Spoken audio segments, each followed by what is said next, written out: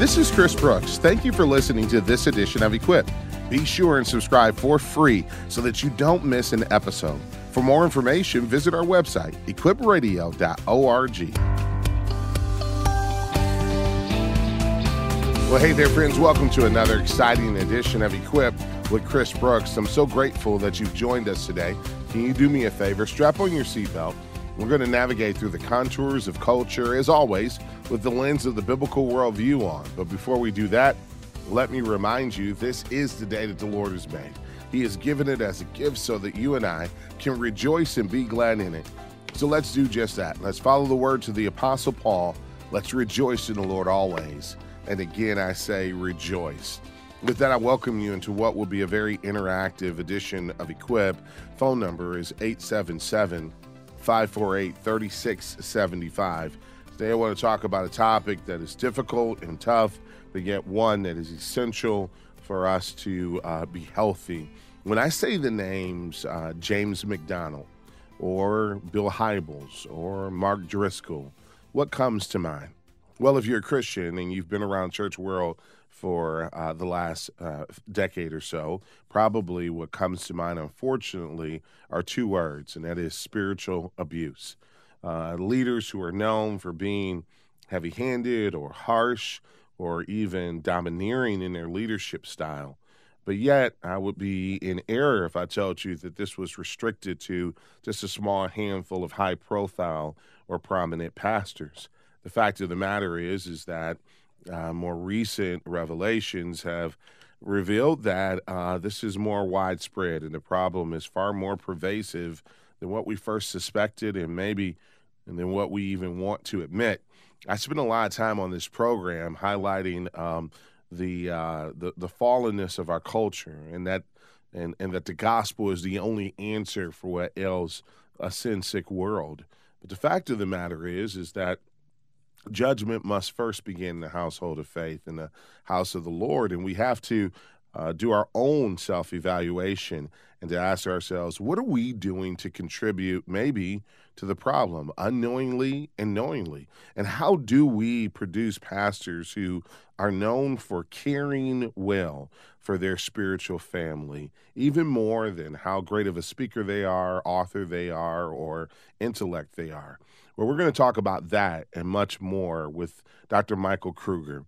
Mike is the president and Samuel C. Patterson Professor of New Testament and Early Christianity at Reformed Theological Seminary in Charlotte, North Carolina. He's also a prominent scholar on the origins and development of the New Testament canon. He is a husband to Melissa.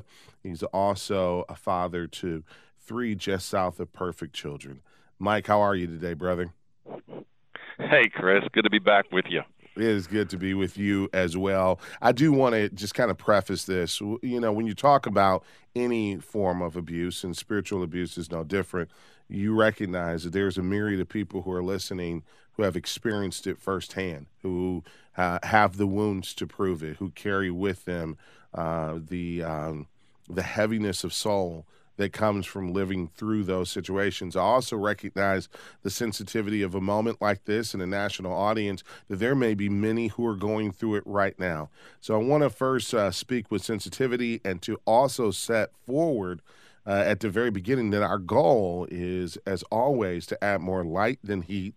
It's not simply for entertainment purposes that we come to have this conversation. It is to actually help the church to get healthy and help those who have experienced spiritual abuse to experience healing. So with that preface, Mike, again, thank you for joining me. Most people know you, I know you, as a New Testament scholar. This is kind of new territory for you, isn't it? Yeah, it is.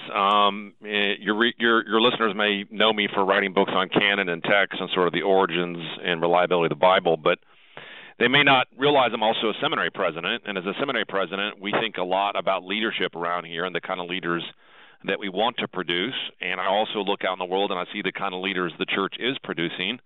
And over the last 3 or 4 years, I've just gotten more and more concerned about the trajectory we're on. And it's not just the high-profile cases. You mentioned some of those in the intro. It's also cases I've seen in my own circles. I think anybody who's been around the church very long sees this trend. And it was sort of one of those books where I felt sort of obligated to write it. It's not a book I really wanted to write. No one likes to write a book like this. But it felt like it needed to be talked about, and talked about perhaps by people who can speak into the leadership world. Well, I want to thank you for it, and for the courage to confront the problem. And again, it is easy for us as believers, followers of Christ, to look at the world, the brokenness of the world around us, and to say that the world needs to be reconciled to Jesus. But we also are called to declare the truth at all times, and that even means concerning the flaws of the church, the bride of Christ.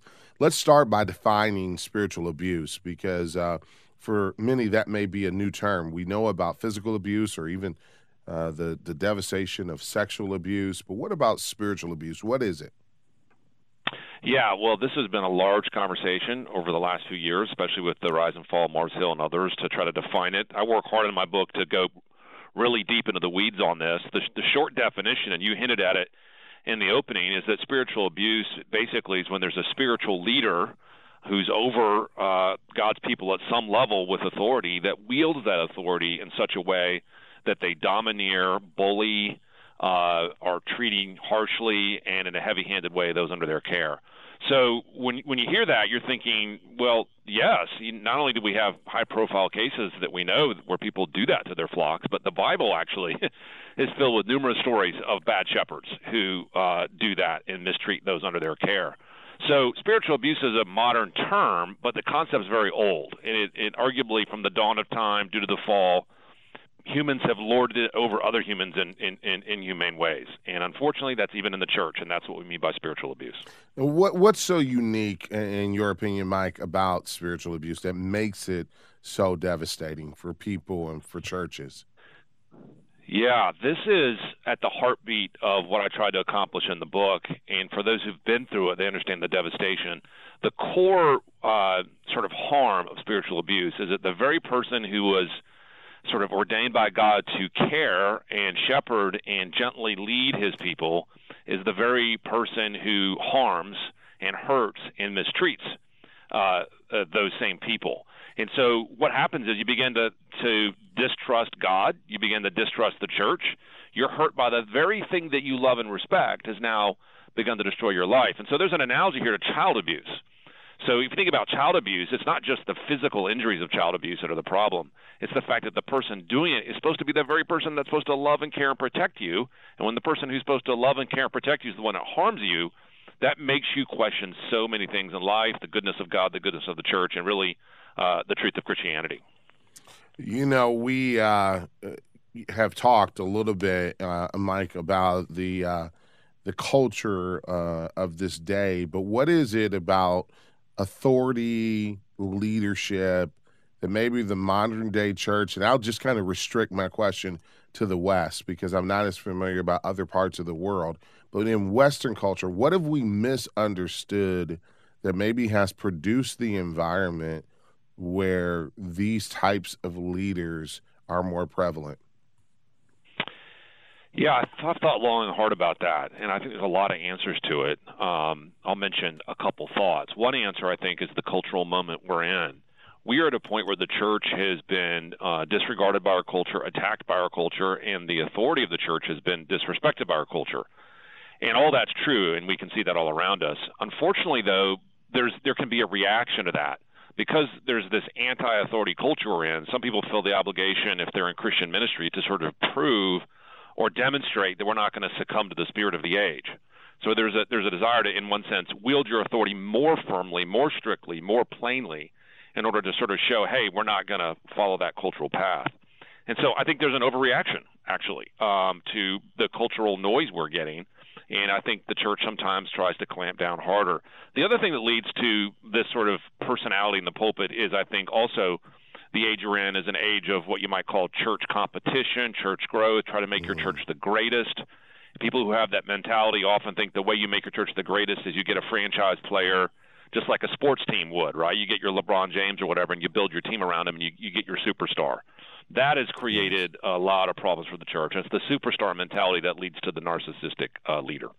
Yeah, and I think that so often success is measured by numbers and quantitative measures instead of qualitative measures. You bring this out as well, and it almost creates a classism within leadership where those who may be faithful over a ministry that is honoring God, caring well for their congregations, but maybe not larger in the numbers that they lead or produce, are looked down upon, and it elevates those who are.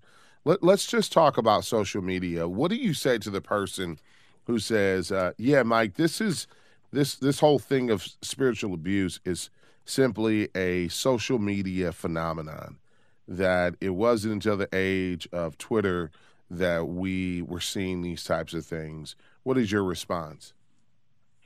Yeah, so I've thought about this quite a bit, and in my research, I've asked the question: Is spiritual abuse more prominent now, or is our awareness of spiritual abuse more prominent now? Yeah.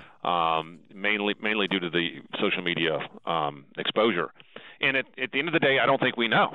We just don't have enough data to know whether it's actually statistically increased or whether it's just our awareness that's increased. My response to that, though, is twofold. One is, let's imagine it's not increased. Even if our awareness is what's new, once you become aware of a problem, we're morally obligated to address that problem.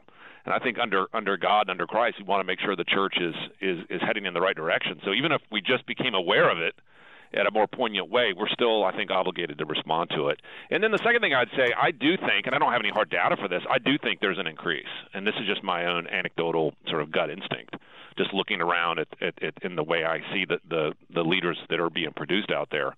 I don't have any stats to back that up, but I think we're living in a cultural moment where we're tending to build up and attract that type of personality. And I think unless the church corrects course, we're just going to see more and more of these cases going forward. I want to get into where the blame lies in a moment, but before we get into all of that, Mike, what's your hope for those who pick up your book and read it?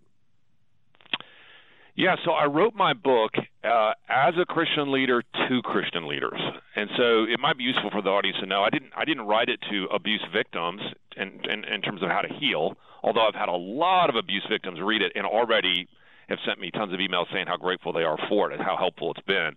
But mainly I'm trying to get the church to be aware of the problem and how to spot it and how to stop it.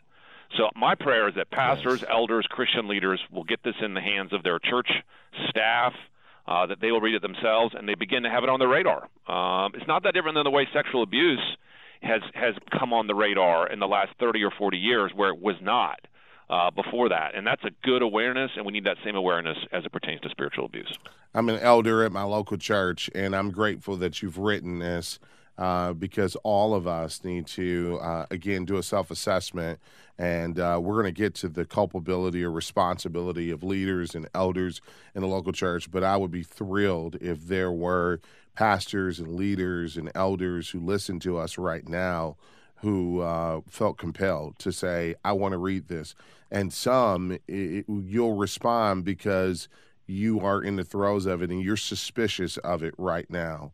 Others will say, I want to do this in a preventative way. And what a joy that would be, Mike, to have people who say, we're not just responding to crises or complaint, but we want to be proactive in understanding spiritual abuse and preventing spiritual abuse. It is devastating to the faith of many when a leader operates from a place of abuse, heavy-handedness, harshness, domineering, and abusive ways. And so Mike has written this book for us and for our hearts, and I believe the Lord has led him to do so. The phone number to join the conversation is 877-LIVE-675.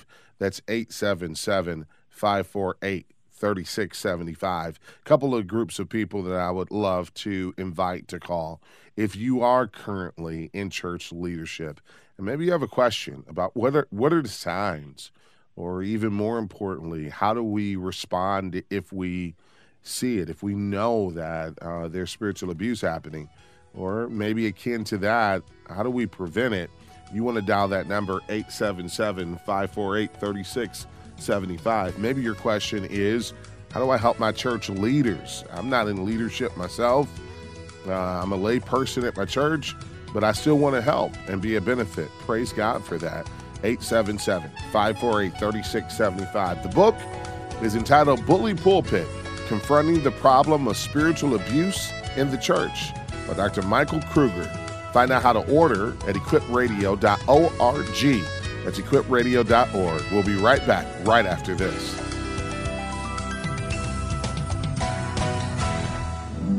Most Americans celebrate Christmas and are familiar with the nativity scene. But when it comes to actually believing the story of the birth of Christ, many people are skeptical.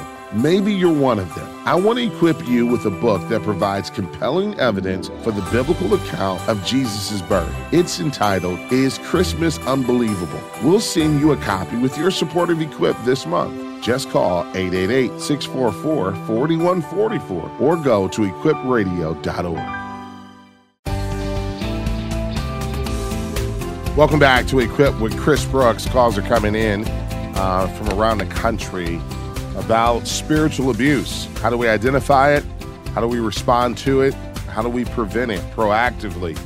And in some ways that's sad and heartbreaking, but it's an acknowledgement of the problem. But I'm grateful that the Lord has placed upon the heart of men like Mike Kruger to write books like Bully Pulpit to help us to navigate through this very, very difficult and painful topic. Mike, what was the toughest thing, most difficult aspect of writing this book for you?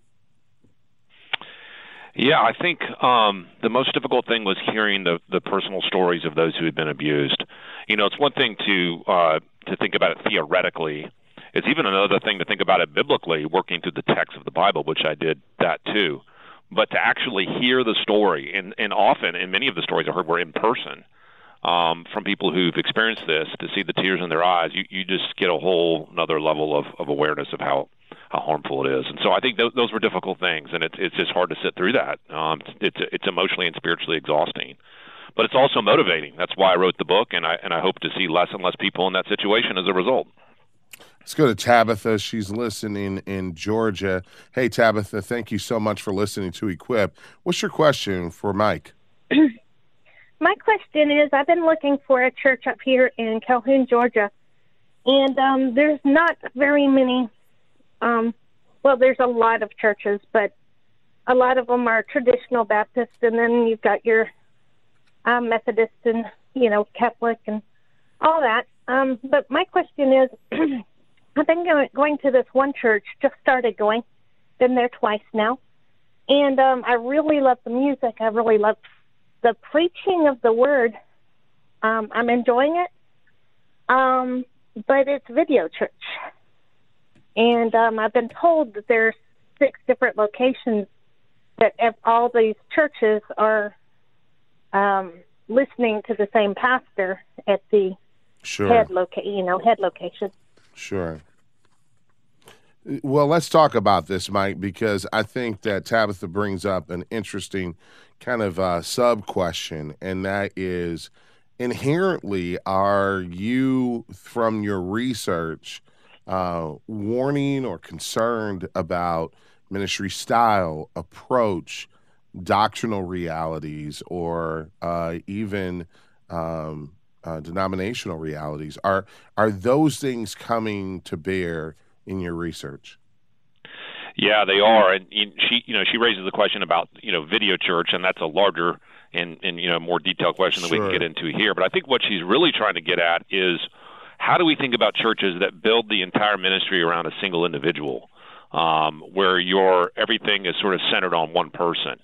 And this is really tough, because there's a lot of churches that God has really used that individual to do amazing things, and there's nothing wrong with that individual using their gifts.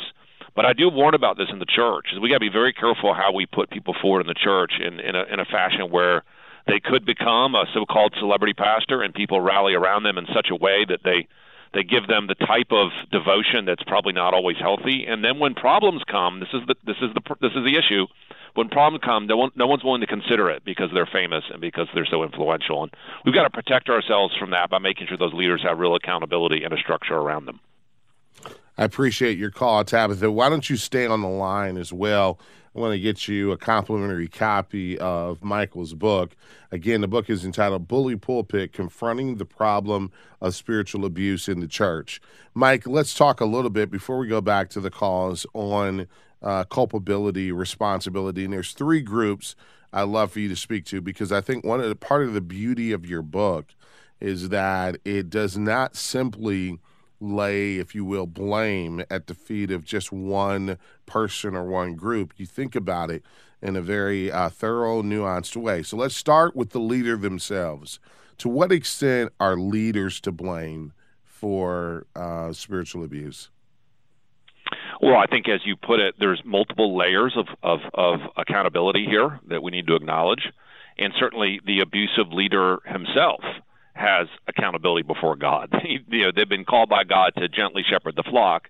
When they don't do that and they harm the flock, they need to acknowledge that harm, repent of that harm, and in certain cases probably have disqualified themselves from ministry. So there's certainly culpability there. But one of the things that I put out in the book is that the problem with spiritual abuse isn't about single individuals. It's about a system.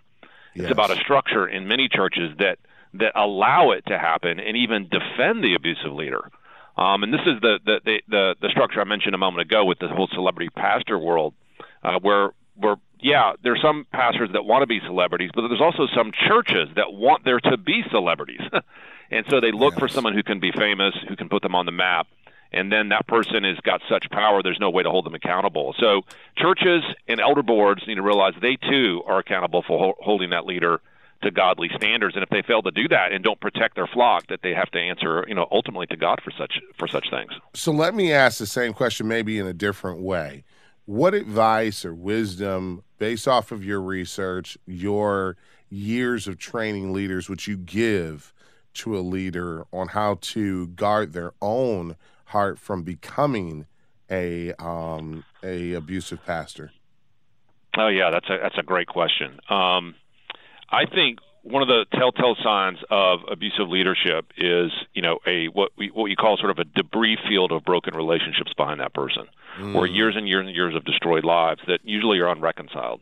So the first thing I would ask that individual is that true of you? Are you honestly looking back over your track record of ministry, and do you see that debris field of broken lives? Now, that doesn't mean that ministries don't ever have conflict. Of course they do. We're not talking about a conflict-free ministry as if it's perfect. But that's different than this sort of, row of bodies behind somebody. And the other thing I would say to leaders is that if that's true, you need to go to people in your life that are going to really speak truth to you, not just tell you what you want to hear, not just puff you up, but are really going to speak truth for you. And if you don't have someone in your life like that, that's the problem right there. You need to find people who are willing to talk with you frankly about what they see happening. Third thing I would say is go to the people that are under you. Ask them for an honest appraisal of your leadership without fear of retaliation, and you'd be surprised what you'll hear.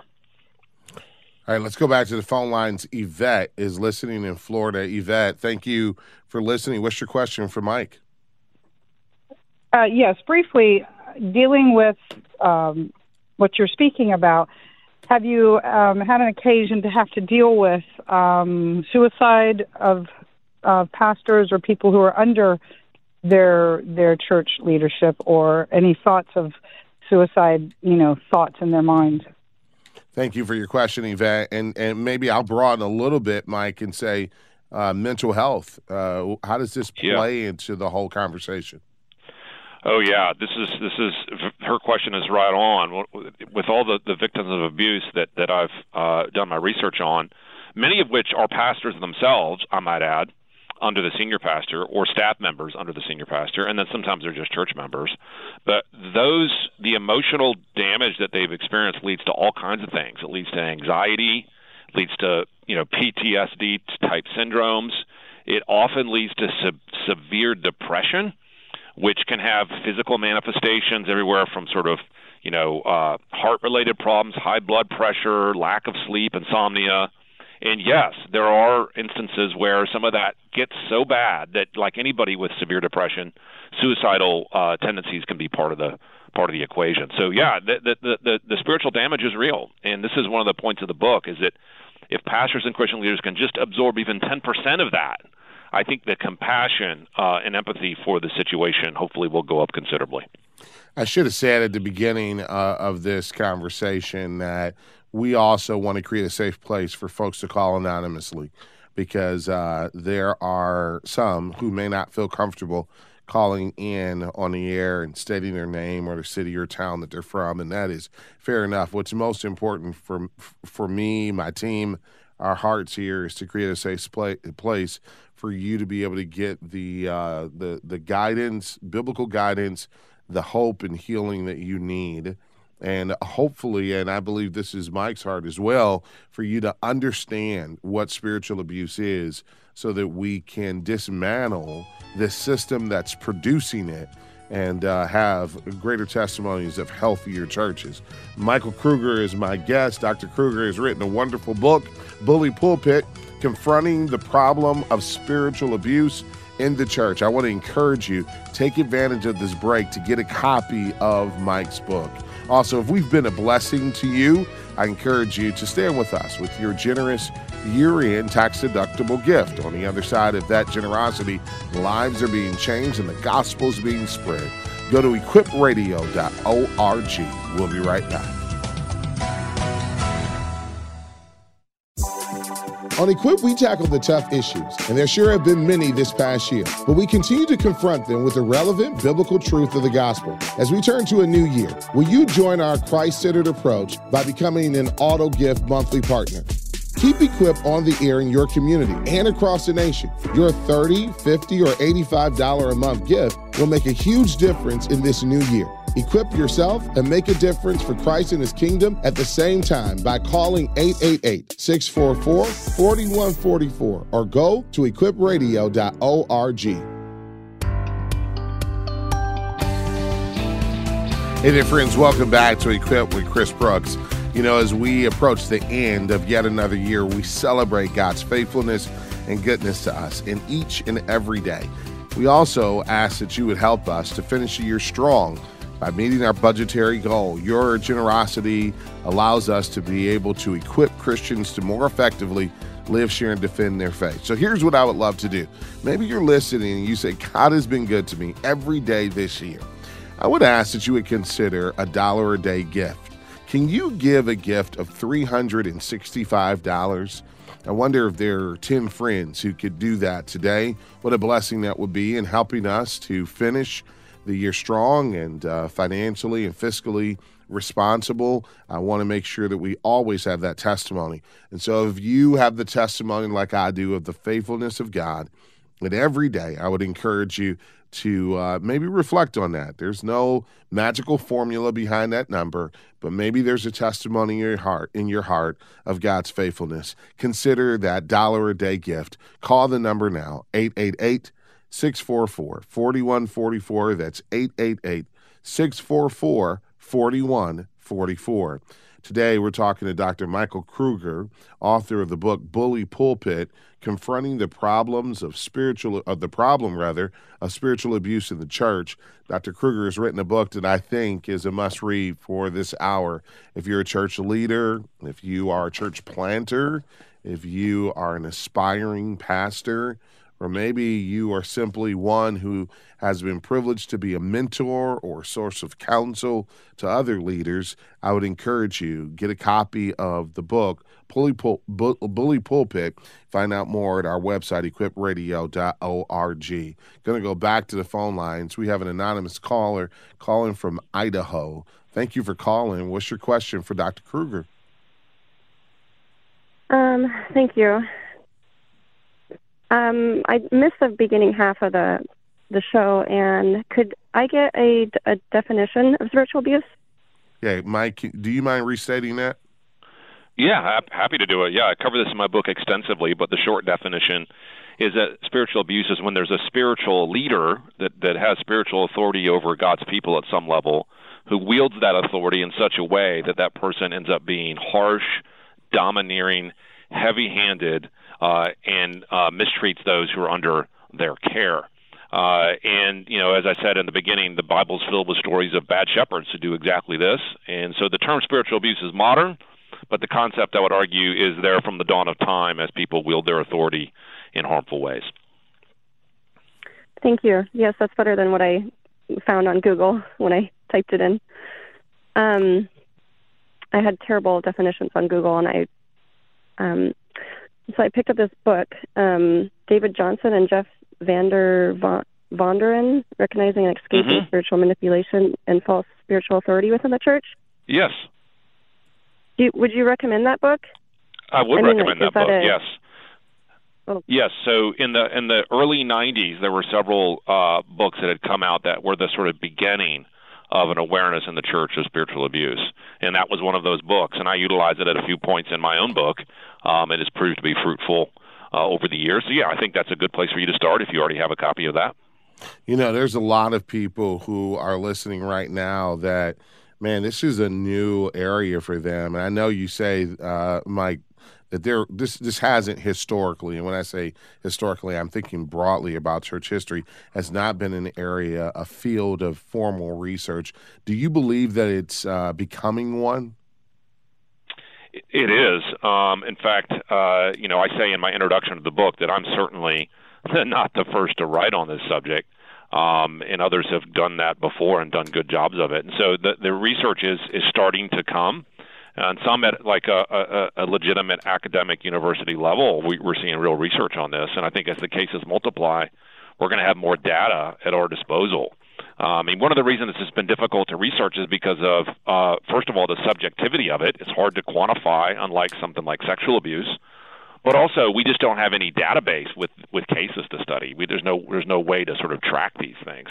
But as time ticks away, I'm confident we'll learn more and more, and hopefully my book can be one more little piece of the puzzle. Okay, I want to ask a couple of other questions that I think are very important. Let's talk about congregational culpability. What have we misunderstood, and this is one of the things your book gets at, what have we misunderstood about grace, about reconciliation in the church?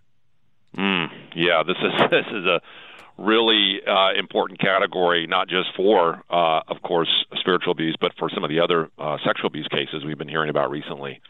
People rightly value grace in the church because that's at the heart of the gospel, the forgiveness that comes with Christ, but they often confuse grace in such a way that they assume that if you show grace to someone, they can go back to the position they were in before, that there's no real consequences to their actions or decisions. And there's a misunderstanding here because we see in the Bible that you can forgive somebody, that they can be shown grace, that they can be forgiven for what they've done, but at the same time, that doesn't mean they belong in a position of authority or in a position of trust. So there is this sense, because of grace's influence in our church, that we rush people back into positions of leadership. And if you're not willing to do that, then you, the victim, are blamed as being unforgiving. You, the victim, are blamed for being ungracious. And that puts a really big burden on the backs of the victims, and I think that's really a misuse of grace, and it's really sad to see that happen in the church. Pastors who are powerful and influential and in particular spiritually abusive have both the platform and the power to retaliate. Retaliation is something that, let's be honest, most churches didn't sign up for.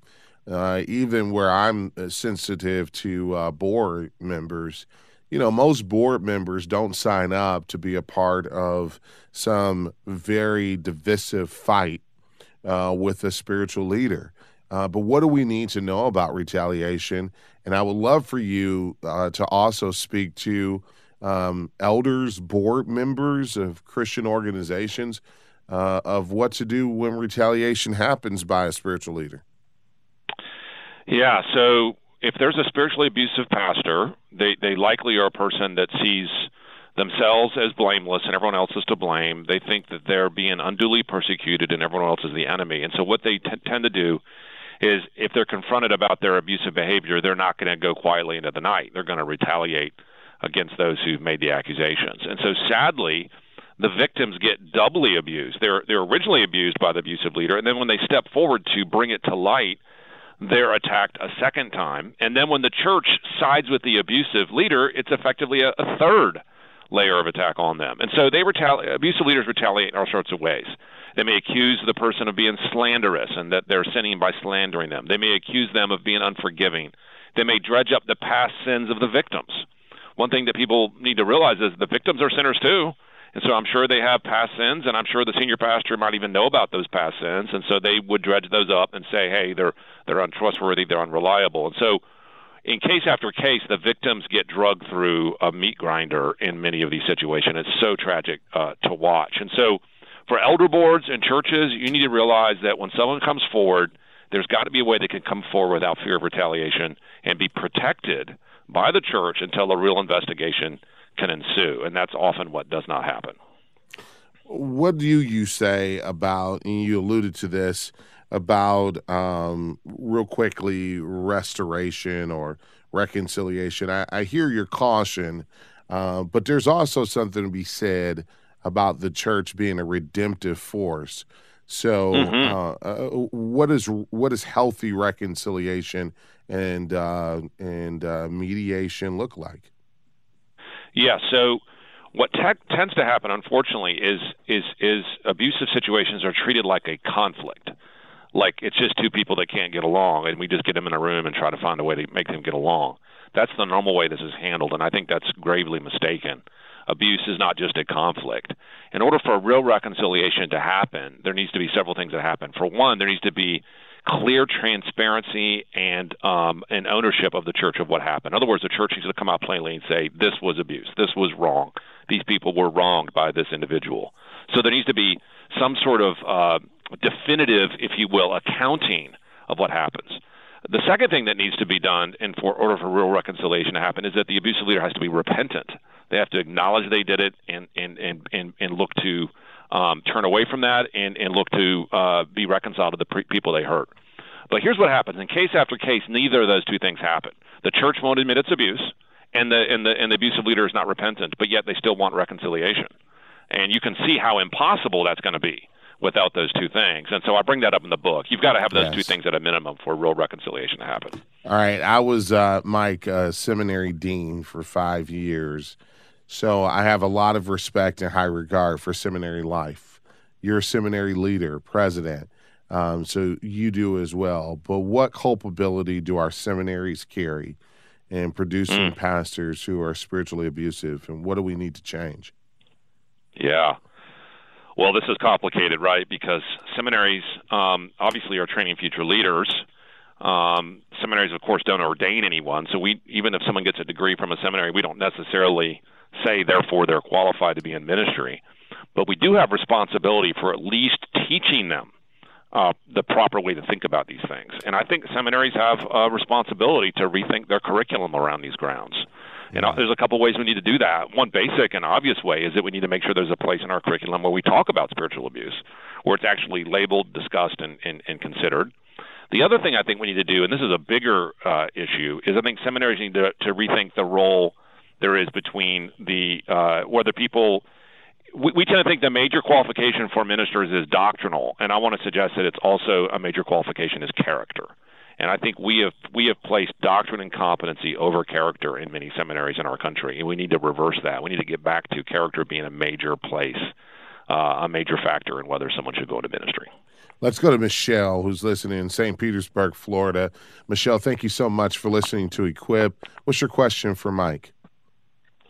Thank you. So I grew up in church. Actually, my father was an abusive pastor, left our family. So I have a tendency to be able to recognize some of the symptoms or signs early on. So, for example, I would go to check out a new church, and if the pastor starts this, I call it manipulation of the congregation, they start the quivery voice and bring on the tears, like right at 10:45, right before the worship team's supposed to come back up.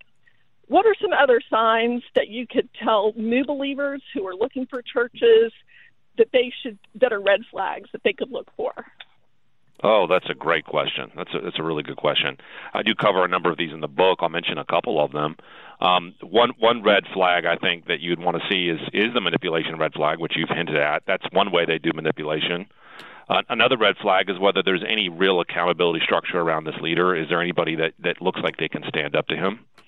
A third red flag is if you get a church where everyone seems very afraid of the senior pastor. If there is a deep fear of the senior pastor that's spread throughout the church. That is very, very concerning. I think another red flag would be defensiveness.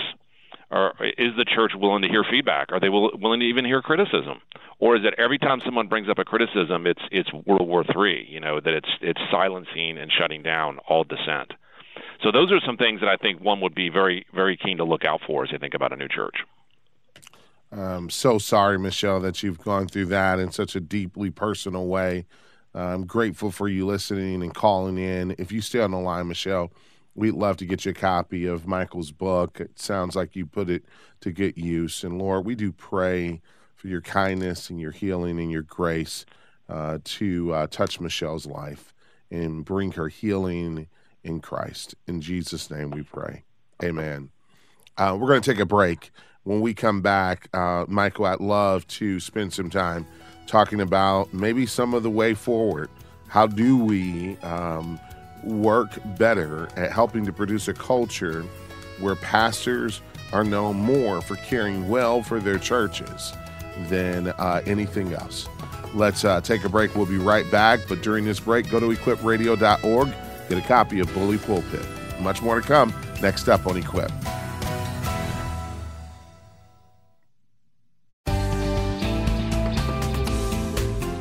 Welcome back to Equip with Chris Brooks.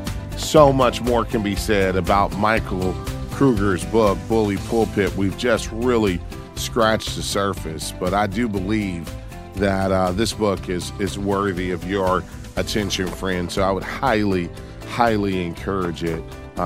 For the pastors that are online, we want to make sure that you know that we appreciate you. We got to as many calls as we could. We couldn't get to all of them, but pastors who are taking this seriously, we want you to know we appreciate you. And for those who have experienced this or are currently going through it, we want you to know that this is why we've done this show today. It's with you in mind, ultimately. I asked a question. I teased it out before we went to break. Michael, can you just speak to the solution or what guidance you give by way of a way forward? Yeah, so when I wrote the book, I wanted to make sure I didn't write a book that was just simply highlighting a problem without offering any guidance on maybe how to address it. So the last chapter is spent addressing the problem as much as possible, and admittedly, it's only beginning to do it. The things I suggest are small steps, but still I think important ones. One particular step I recommend is we want to make sure that we do a really good job vetting leaders before we put them in positions of authority. Now, you hinted at this earlier in our conversation, which is there anything proactive we can do rather than just reactive? Well, one proactive step is to make sure that we aren't letting abusive leaders into our pulpits in the first place. And this is going to require a rethinking of the way we do pastoral searches. In years gone by, and even still true today, the average way we assess a person's character in a pastoral search is the 2 or 3 references from their best friends, and those have some value, but I think we also recognize they have very limited value when you get down to the nuts and bolts of it. They don't really tell you what's necessarily going on behind the scenes. So I recommend a number of steps to really go deeper into someone's character before they're put into a position of spiritual authority. Another thing I recommend is that once they get into that position, there needs to be real transparency, real accountability, and real regular public assessment, so that there is annual reviews that are top and all the way around, those below, those above, those beside the senior leader, and that those reviews are shared with the leadership board and not hidden away, and then also developing a way to deal with abuse cases when they do come forward. So I have a number of practical steps in the final chapter.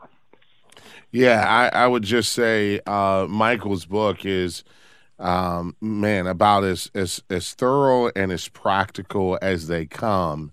Mike, what would you say for churches that are looking to deal with this now, organizations, about your thoughts of agencies that specialize in helping churches and Christian ministries to navigate through the fallout and the devastation of spiritual abuse? Yeah, so one of the things that's become evident in the last 5 to 10 years in the world of sexual abuse is that most Christian organizations aren't very good at investigating themselves, and that time and time again, when that happens, it leads to some troubling things. So I recommend, as it pertains to spiritual abuse, that we do what others have suggested, which is that we include and involve a legitimate third-party independent organization to investigate. In this call, I don't have the opportunity to list out ones I recommend out there. There's a number out there, but it needs to be genuinely independent. They can't answer to the people who hired them in the sense that the people who are paying the bills get to decide what the results are. It needs to be genuinely independent and third party, and people who know what to look for. Part of the problem in ministry is that a lot of people are well-intended when it comes to abuse. They just don't have the categories to know what to look for, and that's not their fault necessarily. It's not that they're, sinful as a result. It's just sometimes there's just things you don't know, and I think what churches need is a level of humility to say, you know what, we may not understand this like we think we do, so let's get some outside help. Pastor Greg gave us a call earlier and said, Greg, I'm getting a copy of this for each member of my team. Bravo to you, Pastor Greg, and obviously just the tip of the iceberg of the type of feedback that no doubt you've received for this book. Recently released and a must-read for Christian leaders in local churches. Regardless of denomination or background, you will be helped by Bully Pulpit, Confronting the Problem of Spiritual Abuse in the Church. Dr. Michael Kruger is the writer. I love what Karen Swallow Pryor says. Every Christian from pulpit to pew needs to read this wise and timely work. I couldn't agree more. Dr. Kruger, thanks for joining me today. Thanks, Chris. As always, good to be with you. Friends, I wish we didn't have to talk about a topic like this, but we do. And because we do, we want to make sure, like in all things, we equip you to more effectively live, share, and defend your faith. If you've been through spiritual abuse, hold on to your faith. Look to Jesus. Trust him as the author and the finisher of your faith and the healer of your heart. He is the Prince of Peace. I can't wait till we're together again next time. Until then, as always, remember, Equip with Chris Brooks is a production of Moody Radio, a ministry of Moody Bible Institute.